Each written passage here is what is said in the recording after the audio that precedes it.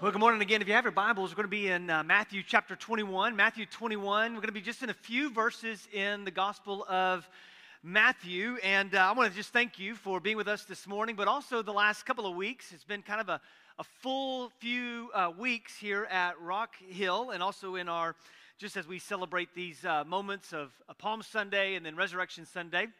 Just some really great full days we've had. And when I think about Easter, it makes me think about another great holiday that we celebrate as Christians, but also in our culture, and that's Christmas. All right, that didn't get anybody's attention. That's fine. You're still trying to figure out where Matthew is, I guess. But I'm just so grateful for Christmas. You know, Christmas calories. You know what I'm talking about? How you just eat whatever you want, and it doesn't count against you because you're celebrating the birth of Jesus. That's kind of how birthday cake works. But I just love Christmas time and Christmas calories and Christmas carols and all those things, Christmas. And I love giving gifts. I don't necessarily like getting gifts, but it's nonetheless, because I know who's paying for those gifts that I receive from my kids. But nonetheless, I love Christmas. And at Christmas time, it's fascinating because when you get your Sunday school class together, or at least for us, when we had college ministry and you get college students together, you'd have kind of a fellowship, and so there's always this fellowship that takes place, and everybody brings, finger foods and snacks and all that, but then you play a game. There's usually a game you play because it just kind of lightens the mood and makes things fun and joyful. And so there's a game that we played, and I was introduced to it really in my teenage years, but then in college we played it with our BSM director, Baptist Student Ministry director, and it's this game where you go and you buy a present, and then you wrap it up real nice in a nice bag or a nice box. It's real pretty. You set it in the middle of the room. Everybody grabs a number, and that's kind of the order of which you go in. Then if you grab the gift and you like what somebody else grabbed, you can steal it, which is that's against the Ten Commandments. But whatever, you steal it from them, and then somebody else can try to steal it from you, and multiple times, it gets blocked. The game is called the white elephant gift. You all heard this game? Okay, good. 8 of you. That's good. But I remember in college we played, and we thought we'd play a funny joke. And so we went to the Dollar General, and we went and got this gift that we thought nobody's going to want. Everybody's going to have a roaring good time.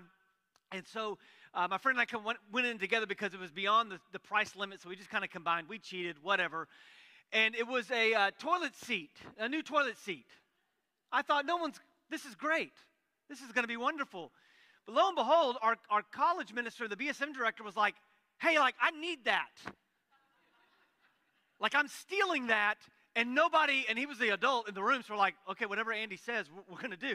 He's like, I literally need that, so please, nobody take it. But this white elephant gift, the beauty of the white elephant gift is, it has the perception of being something of great value, but when you get up close to it and you open it up, you realize, in most cases, it's not worth much at all.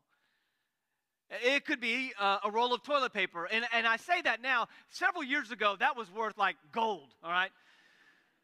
But usually, a white elephant gift exchange it has the perception of something of great value, but up close and inspection, you begin to realize, this is not worth having at all.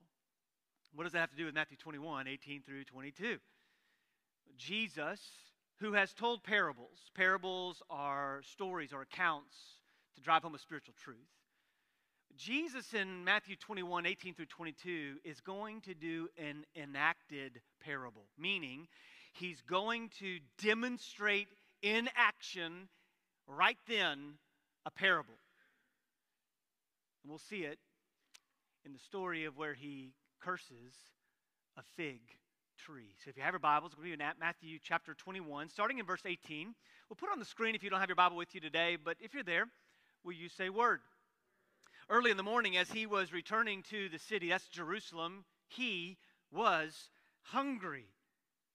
Seeing a lone fig tree by the road, he went up to it and found nothing on it except leaves. And he said to it, may no fruit ever come from you again. And at once the fig tree withered. Verse 20, when the disciples saw it, they were amazed and said, how did the fig tree wither? So quickly, and Jesus answered them, "Truly I tell you, if you have faith and do not doubt, you will not only do what was done to the fig tree, but even if you tell this mountain, be lifted up and thrown into the sea, it will be done. And if you believe, you will receive whatever you ask in prayer." I've titled today's message, Fickle Faith. Fickle Faith. Jesus has come into town. He came on a Monday riding on a colt that had never been ridden before, and it's called the triumphal entry. We celebrate it with Palm Sunday, and we do what you should do in a celebration in Texas. You eat brisket. That's what we did 2 weeks ago. So are you hungry? All right. We don't have any today, but I've just put it out there. But you have this reality where Jesus has come in, and our first point today is simply this: Jesus and fruit. Jesus and fruit. So Jesus comes in on a Monday, and then we learn that he goes directly where all the other Jews in that town were headed, and that was to the temple. And why were they going to the temple? They were going to the temple to make sacrifices because the temple was the central hub or the location for where all the sacrifices would be made so that they could celebrate the Passover, celebrating the event that took place, that the people of Israel were rescued, or Jews were rescued out of the slavery and bondage of Egypt and sent to, over a course of many years, to the promised land. And so Jesus walks into the temple, and we discussed what he did when he walked into the temple. He began to turn over tables and kick out the money changers' chairs as they were taking advantage and extorting money from individuals. As they were traveling, they were racking up the prices of the cost of doves so that those who came just to simply worship the Lord were being taken advantage of. And Jesus wants pure and authentic worship. And so, therefore, he was removing the barriers that kept people from worship.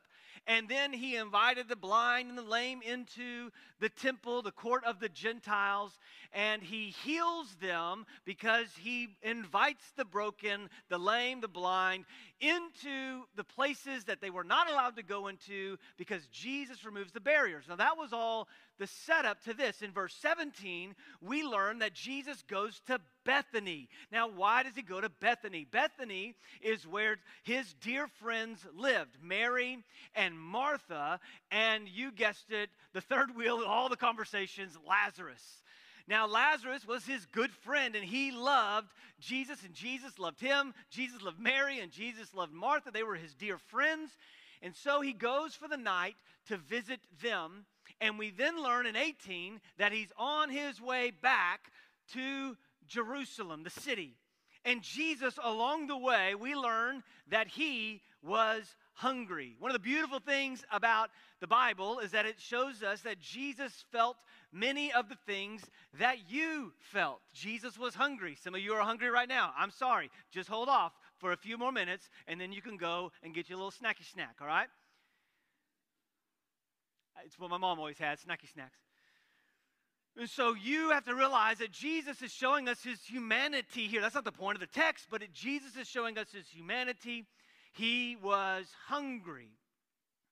And Jesus walks up and he sees this fig tree and it's bearing out leaves. And Jesus here sees that it's bearing out leaves. And when a fig tree is bearing out leaves, it's giving a sign or an indication that it has fruit of which is edible. So, Jesus being hungry, he then sees a fig tree on the side of the road, and he walks up to it, believing that it would have fruit, but instead it had the appearance of fruit, but it had no fruit. Now, this account is not the only place that it takes place in the Gospels.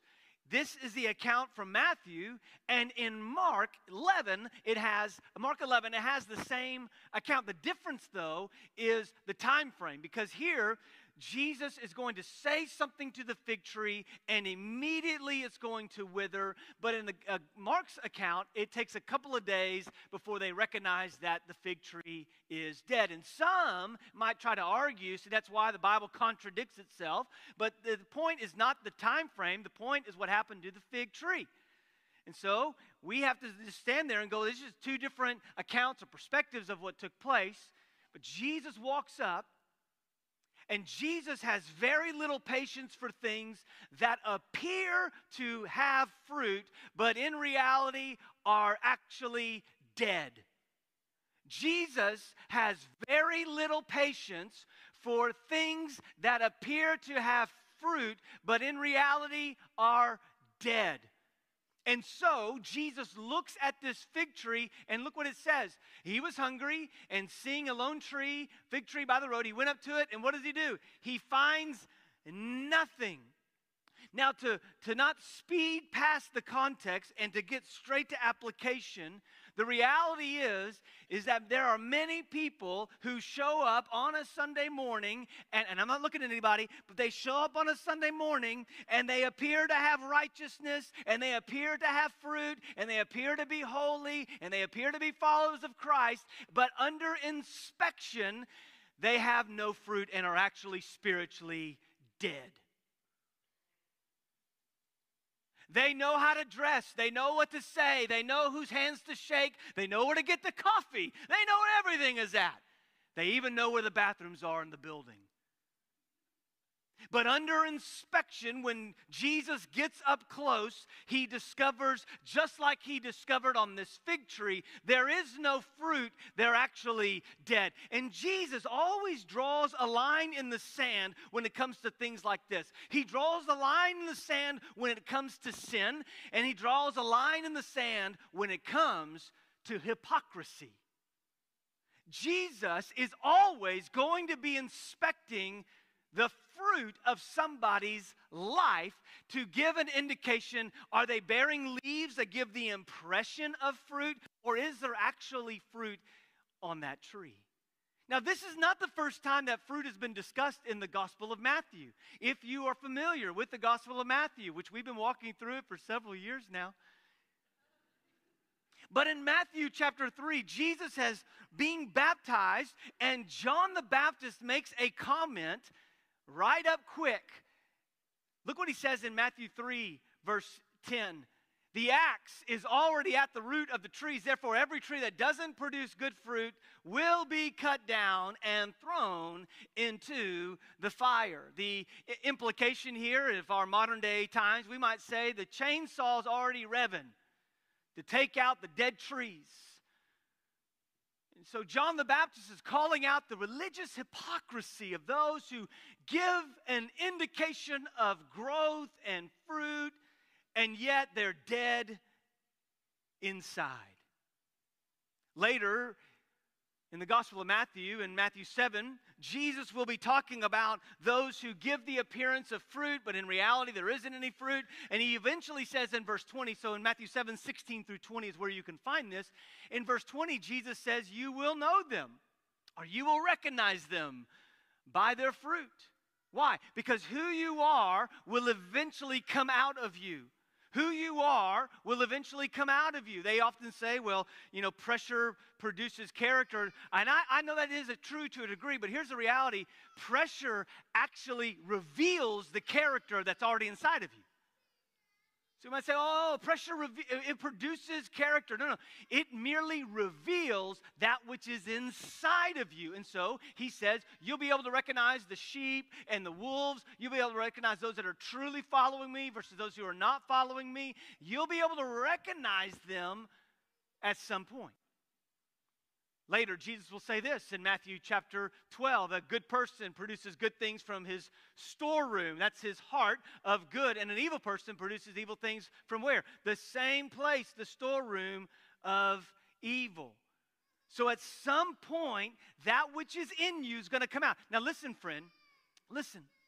The reality is that Jesus has very little patience for those who give the appearance of spiritual growth but are actually spiritually dead. And Jesus has talked about fruit all throughout this gospel, and now we're here at this place, and he's looking at a fig tree, and he immediately sees that there's nothing on it, and he curses it, or he condemns it. He condemns it. Now, you might sit here and go, man, that's so mean. Jesus is so mean to this fig tree. And you want to hug that tree, and we'd call you a tree hugger, and that's fine. But Jesus is looking at this tree, and he's doing an enacted parable. He's playing out for them what he's seeing in the religious leaders of the day. And so we see here that you have this storeroom of evil. Jesus here, talking about fruit, is also going to indicate to us that fruit should be important in our life. Now, there's all kinds of passages throughout the New Testament we could talk about fruit, but the one that we highlight probably the most is Galatians 5. Fruit of the Spirit is love, joy, peace, patience, kindness, gentleness, meekness, and self-control, above which there is no law. Paul is telling us in Galatians 5 that when you are truly a follower of Christ, there will be fruit that is produced from your life that is consistent with who he is. Listen, friend, the closer you get to Jesus, the more fruit is going to be produced. And one of those fruits, by the way, friend, is that you're going to be repentant. Now, we get this idea in our mind that the closer we get to Jesus, the less sin we'll have. And that hopefully is the case. But the reality is that the closer I get to Jesus, the more sin is revealed in my life. Because even the good things that I do are often done with ill motives. Let me just give you an example. You ever had your children need to go to bed and they don't want to? But they've learned to play the game with you. So all of a sudden it becomes a Sahara desert, and their mouth is so dry they need water. And they come out, I'm thirsty. And then what happens after they're thirsty? They go to the bathroom. It's like, this is the result of you being so thirsty. But then there's times where, and don't tell my children this, because y'all are going to now. I will be kind to them. Oh, I'm so sorry you had this really hard day.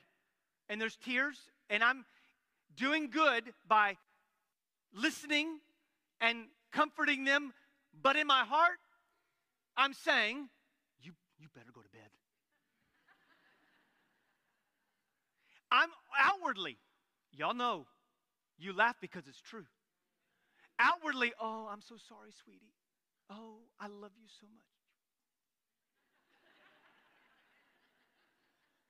They're there. Right?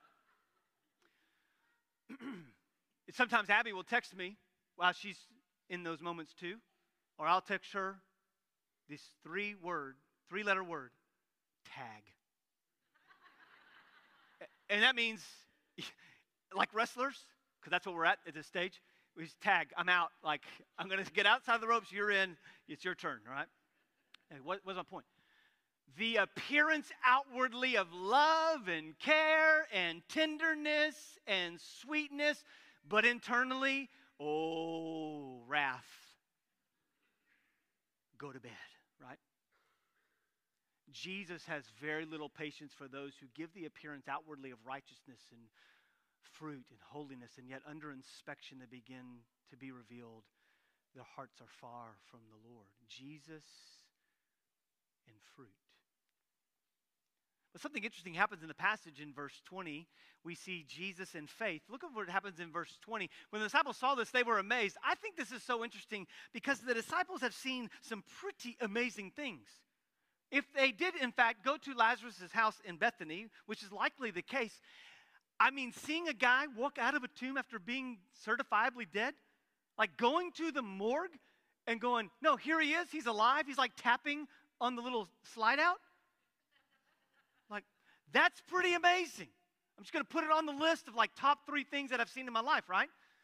And yet, they're standing here, and they're looking at this fig tree that's been withered from the words of Jesus to this fig tree, and they're going, that's amazing. How did this happen? I mean, they know how it happened, but to see the power of God enacted in that moment on that tree, they're amazed at this. And Jesus, he gives this response in verse 21, and it feels like a left turn. It feels like Jesus has run the red light. He didn't give his blinker was not on. He just woof, because he begins to talk about faith. And it doesn't feel like it fits, but it does. Look what he says in verse 21. He says, truly I tell you, if you have faith and do not doubt, you will not only do what was done to the fig tree, but even if you tell this mountain, be lifted up and thrown into the sea, it will be done. It feels like Jesus is taking a left turn here when he talks about faith all of a sudden. And when you read a passage in the scripture like this, you might be a little confused, and that's okay for you to sometimes look at a passage and say, I don't know what he's saying here. So when you approach a text, there's a couple of ways you could approach it. So for instance, with this text, you could read this literally. That Jesus is literally saying that if you walked up to a mountain or walked and looked at the Rockies, you could say, move this mountain, right? And then use some type of the force or whatever, just kind of wave your hand. That's from Star Wars. If you don't know what that is, you're probably better off. But move this mountain, and maybe you've done that before. There's a literal mountain. You're like, move this mountain in the name of Jesus. I have faith. I don't have any doubts. Move the mountain. And there are some places in the scriptures that we do need to read literally, but I don't think this is a place where you read the scripture literally. I think you might read this passage figuratively. We'll use it like this, and I don't think it's awful, but I don't think this is what Jesus is getting at. We'll do things like this. Lord, the mountain of debt is so much. We need you to remove that mountain, lift it up, and throw it into the sea. Or this job interview is such a mountain in front of me. Would you lift it up and throw it into the sea? I have faith and I do not doubt. Or maybe it's right before you eat McDonald's or something, right? Lord, remove the calories that will negatively affect my life from this meal and bless it to my body. The irony sometimes of eating ice cream and asking the Lord to bless it is, he already has. It tastes good. But we'll use this figuratively, and it can be taken. It can really be taken to abusive places. But I don't think that's what's happening here either. Because there's actually an article before the word mountain. He says, this mountain. Now remember, he's gone from Jericho to Jerusalem, then he's gone to Bethany, and now he's coming back into Jerusalem. And where was he headed when he was coming back into Jerusalem? He's headed to the Temple Mount. Here's what I think is happening here. I think Jesus, doing an enacted parable, a parable that's being acted out right in front of them, Jesus is saying, hey, the same power that was used to remove the life out of this fig tree, if you prayed with that same kind of fervency, you can look at this mountain, Temple Mount, and it will be lifted up and thrown into the sea. Now, what is Jesus getting at? Jesus has come because he has very little patience for things that appear to have life, but in reality are spiritually dead. Jesus has come into Jerusalem to do what? To be the final and better and greater and truer sacrifice for mankind. Jesus is about to say, no longer do you have to sacrifice doves. No longer do you have to sacrifice a lamb. I am the lamb, as even John the Baptist said in chapter 3 of Matthew, the Lamb of God who takes away the sins of the world. Jesus is saying, I'm about to remove the sacrificial system. It will be lifted up and thrown into the sea. No longer will you have to travel to Jerusalem to make sacrifice. In fact, Jesus has said that he will tear down the temple and then rebuild it in 3 days. But what's he referring to? Not just the physical structure itself. He's talking about the fact that now, if you've trusted in Christ, the temple is inside of you. And no longer do you have to go to a priest for your prayers to be heard. Jesus says, I am the mediator of whom you come to go to the Father. And so he's tearing down the sacrificial system.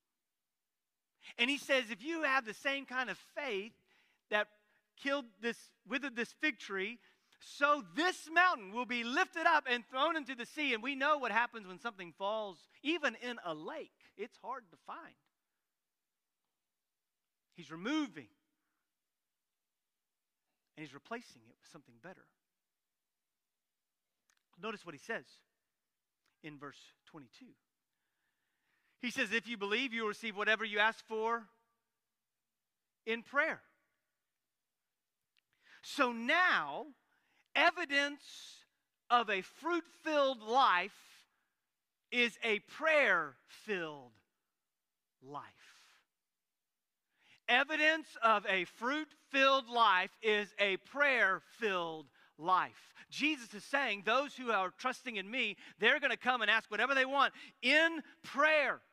That prayer now is the indicator, is a marker, is the sign that you're truly following after me. If you have a prayerless life, it is likely you have a fruitless life. Evidence of fruit in your life is found in the way in which you pray.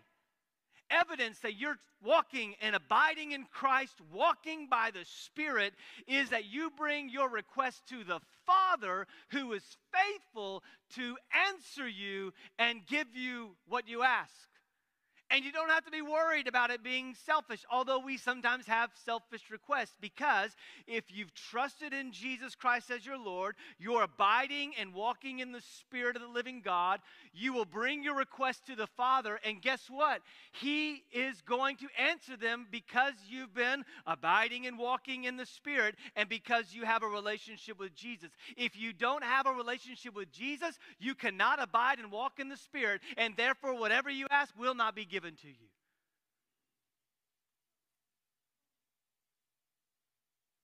It would be easy for us to say then, a prayerless life is a fruitless life. And Jesus has promised us in 1 John 5:15, he said, the 14 and 15, he said, we can have confidence that whatever we ask, according to his will, he will give us. And if we know we have, he hears whatever we ask. We know that we have what we have asked for of him. We can walk with confidence, not because of our own abilities or we've said the right thing, but because we have trusted in Christ, because we're abiding in the Spirit. We can ask the Father because, in fact, we're going to be asking all of it according to his will. And so often I'll talk with believers and they'll say very clearly, one of the biggest things I struggle with in life is my prayer life.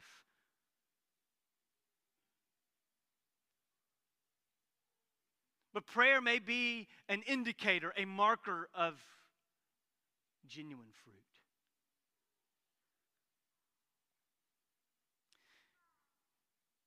Have you ever struggled with somebody? I mean, listen to me. Like, you just see the person, and you're like, the Bible tells me that we're to love one another, but I don't like you, right?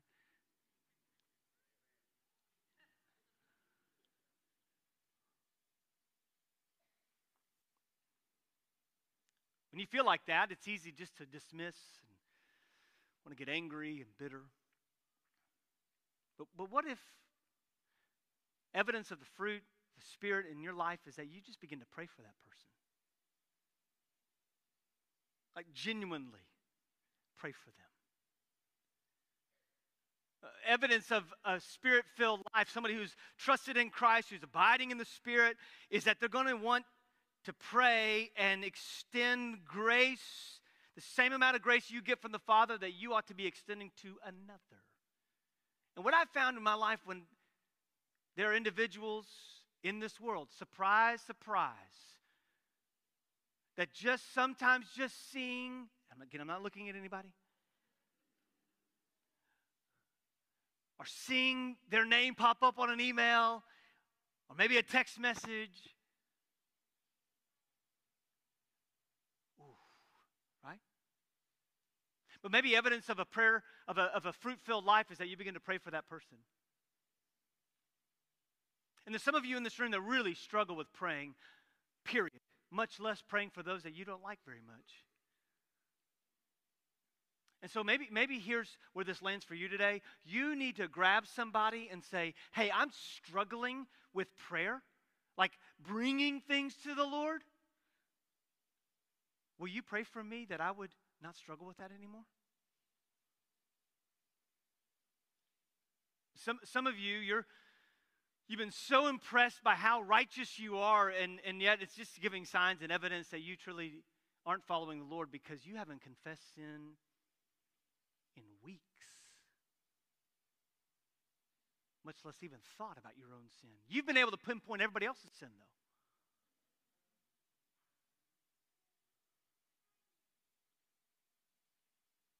Or maybe today, you can't get to I'm going to ask the Lord to do these things because we're all the way back here. You don't know Christ. You've never trusted in Christ as your Lord and Savior.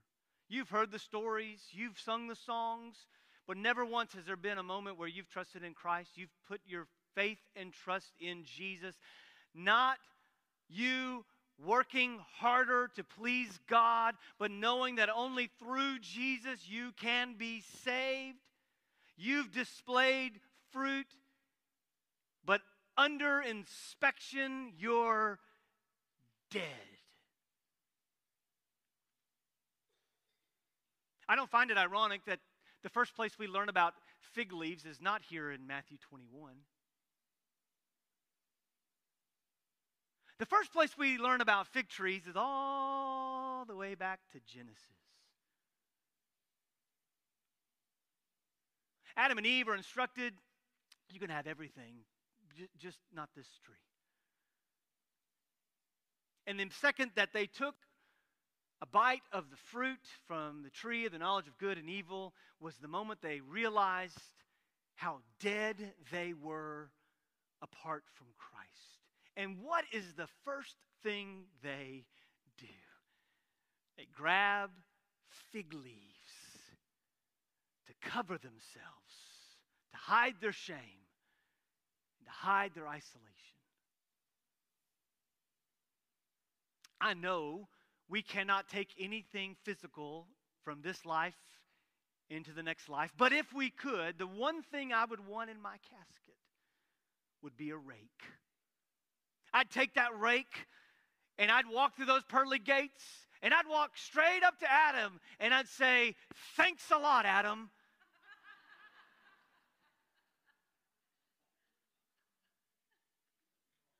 All of our lives, we've tried to hide. Having to rake leaves has to be one of the most joyless things that we have to do in life. Pine needles, if you want to get more specific. How many of you are hiding behind fig leaves? Concealing your shame, concealing your guilt. Jesus looks at you and he says, you have the appearance of fruit, but you're really dead. But friend, you don't have to stay there today. If you would just trust in Christ, believe that only through Jesus you can be saved, you can have life. We'll be here at the front here in a moment. We're going to sing.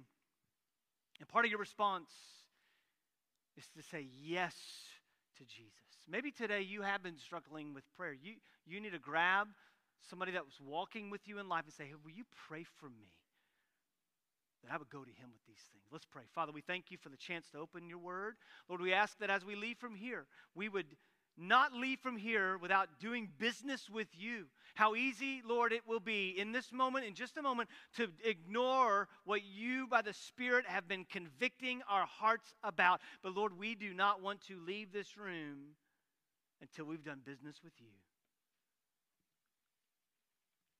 Lord, if there are those of us in this room that have for years given a display of fruit, but in reality we're far from you, that God, by your kindness, you would convict our hearts and we would repent and believe.